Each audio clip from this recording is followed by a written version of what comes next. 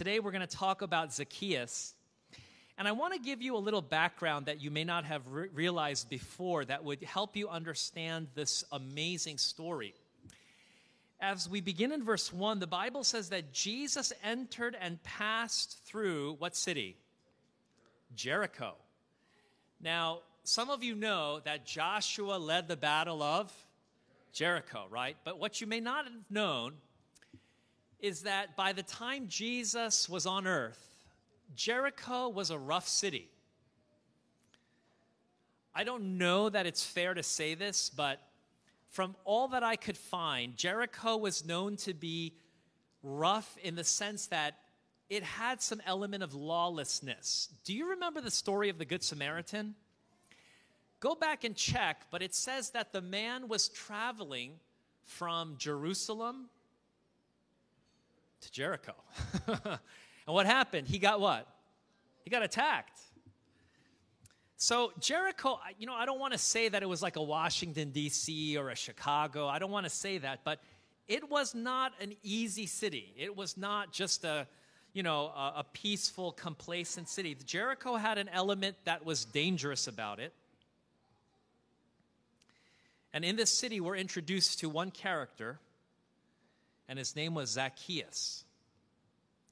Now, I got to tell you a little bit about his biography because in verse 2, there are three things that we learn about Zacchaeus. The first is that Zacchaeus was a publican. Now, what is a publican? Well, when the Romans conquered territories, they set up a system whereby they collected taxes. But they were very smart in how they executed this. They didn't do it so that they sent Romans to do it. The position of tax collector was a job that you could buy. And so the people that usually bought the position were people that already had some money. And once you got the job, you could kind of fudge the lines and collect a little bit more if you wanted to. This was the advantage of having this job. So publicans were not only known to be traitors, because remember, Zacchaeus was a Jew, so they were not only considered traitors, publicans were also considered to be dishonest. And so you can understand that they were hated. They were hated because they were traitors. They betrayed their own people. And not only that, but often, very, very often, they were dishonest. And Zacchaeus was not just an ordinary publican. He was the chief. So there's point number 2. He wasn't just your run-of-the-mill IRS agent. This was like the district superintendent of the IRS, so to speak. And not just that, but the Bible says, and he was what? There is implied in this little point that perhaps he was dishonest. Now, I don't know if you understand that when we read the story, there is some confirmation of that. But please note that Zacchaeus had all the qualities of someone that you would not like. He was a Jew that worked for the Romans. He was perhaps dishonest, and he was working in a profession that was considered to be extortionary. Verse 3 tells us, and he sought to see Jesus, who he was, and he could not for the press because he was little of stature. Now, this is true, and I just want to make this distinction. This really happened. Zacchaeus wanted to see Jesus, and at this point in Jesus' ministry, he was very popular, so wherever he went, throngs of people came out to see him. But the Bible tells us that Zacchaeus couldn't, try as he might, he could not see Jesus. And this implies a very important point in the sinner's experience. I'm going to read for you from the book of Isaiah, chapter 59, and I want you to notice what the Bible says about man's condition in sin. Isaiah 59, verse 2, The Bible says, "But your iniquities have separated between you and your God, and your sins have hid his face from you, that he will not hear." You know, friends, when we are lost in sin, we place ourselves in a position where we cannot fully gain access to the character and grace of God. Now, I want to be careful how I say this. All of us sin. But the Bible gives us the background of Zacchaeus, letting us know that Zacchaeus at this point was someone who was living in sin. In other words, he was in sin and he had no desire, or there was no demonstration of him wanting to leave that life of sin. And I think each of us, we know this. If you have lived the Christian life, you know that when you hold on to sins in your life, when you don't want to give up something to God, that thing destroys your relationship with God. It doesn't matter what it is. It could be something considered so small. But whatever that sin is, that one sin has the ability to prevent you from having the peace of Christ in your life.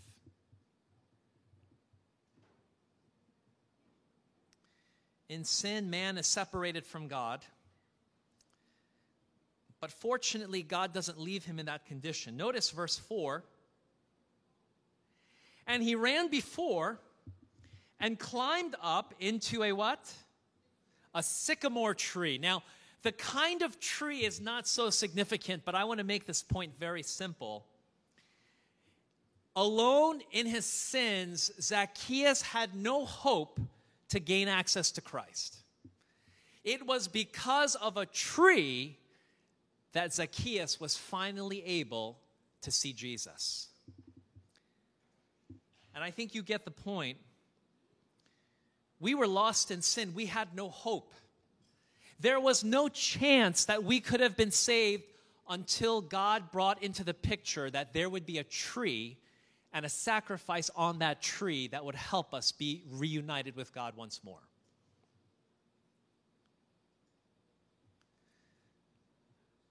But here's where things get interesting. Look with me at verse 5. "And when Jesus came to the place, he looked up and saw him." Have you ever watched a mob?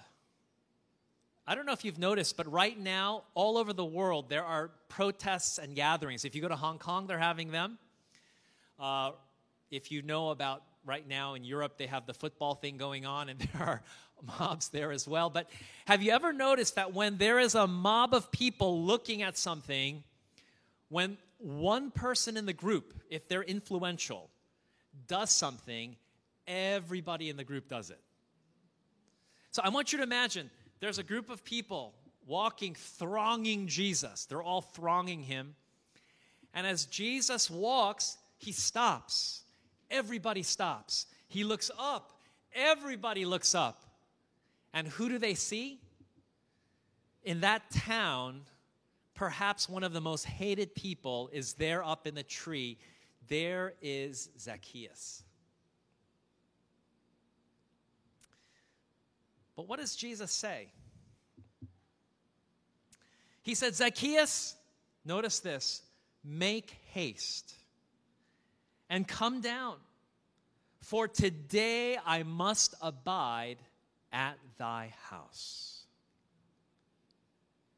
You know something, folks? There is something amazing about this little interaction. Because everybody knew who Zacchaeus was. I believe that because of his position, because of his, maybe even because of his stature, people knew about this man. And he wasn't well liked. Verse 1 intimates, or verse 2 intimates that he was someone that was probably despised. And here comes Jesus, someone that everybody likes. At this point, although Jesus did have enemies, the multitudes followed Jesus because he healed people, he fed them, he did all of these miracles. And so people followed him because Jesus was the source of hope and joy.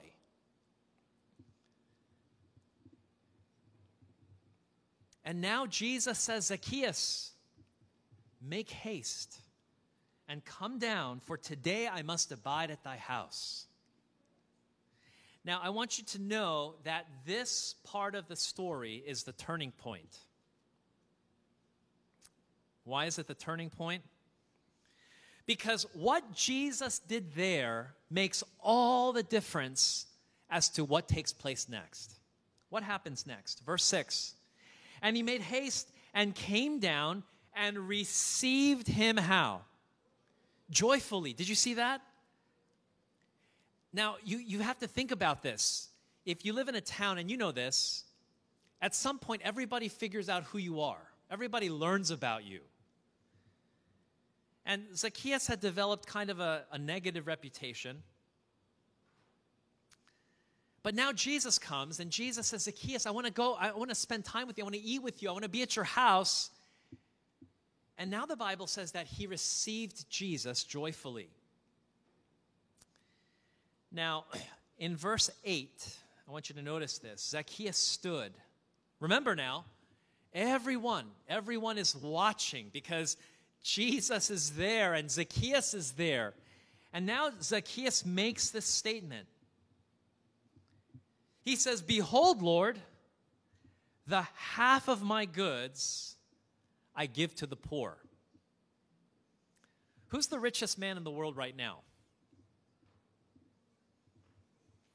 Well, okay, that's not a trick question. I was hoping someone would say it's Jeff Bezos, because I think he's close, okay? I don't know if you know this, but Jeff Bezos is in the process of getting a divorce, or he's already divorced. You know how much money he lost to his wife? I'm not saying it's quite half, but he lost a lot. She became the richest woman in the world just from getting the divorce. You get that? I don't care how wealthy you are. If you give away half of your money, you are half as rich. Does that make sense? Zacchaeus made a commitment that day. I am giving away half of my money. It's just like that. It's gone. But notice what else he said. He said, Lord, if I have taken anything from any man by false accusation, I restore him fourfold. Now, I don't know if you understand this. You know, this is so remarkable. By the way, just as a little personal testimony, the IRS sent me a bill. So my wife paid the bill. The IRS sent the money back.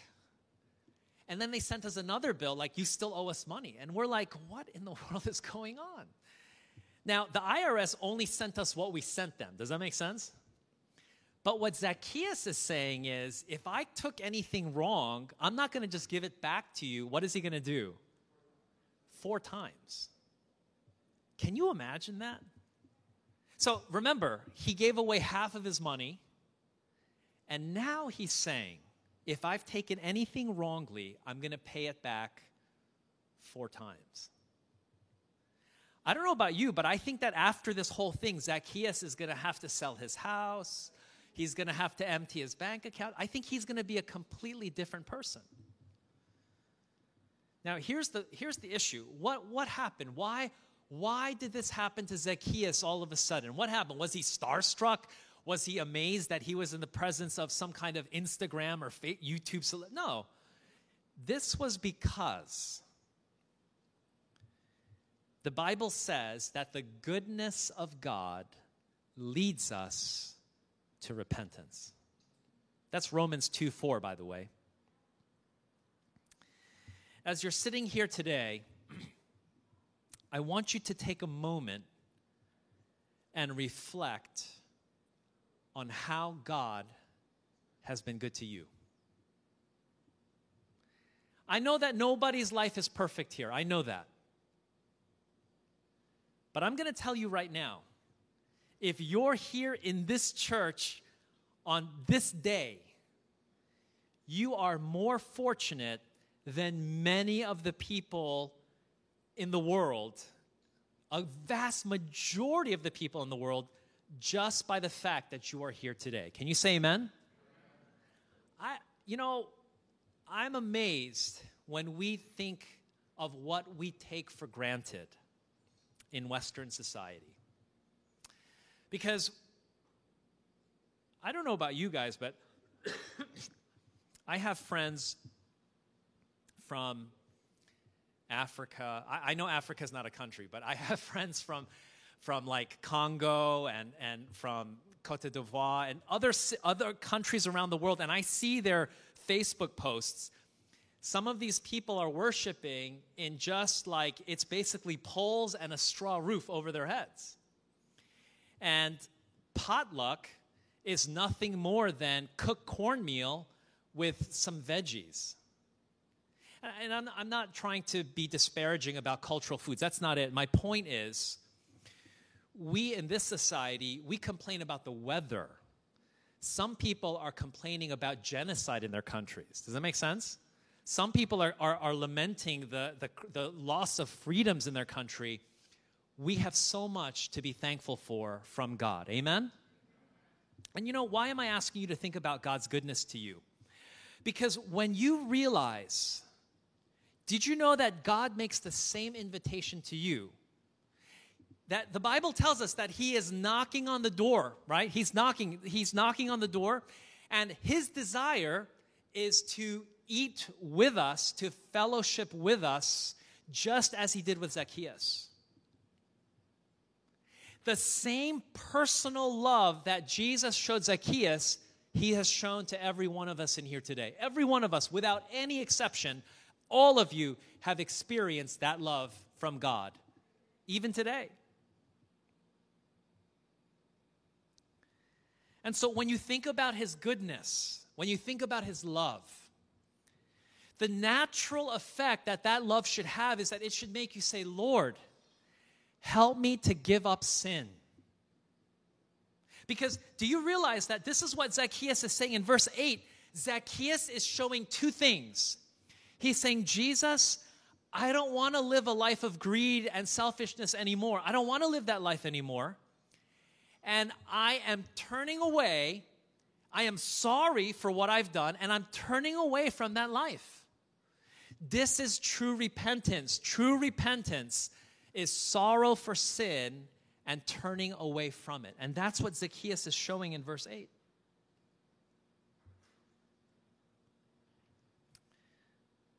I want you to look with me at verse 9. Jesus said unto him, this day is what? Salvation come to this house, for so much as he also is a son of Abraham. In these verses is encapsulated the plan of salvation. Man is like Zacchaeus. We are also lost in sins. Because of our sins, we cannot see God. Because of a tree, because of Calvary, we have a second chance. And Jesus shows his love to us.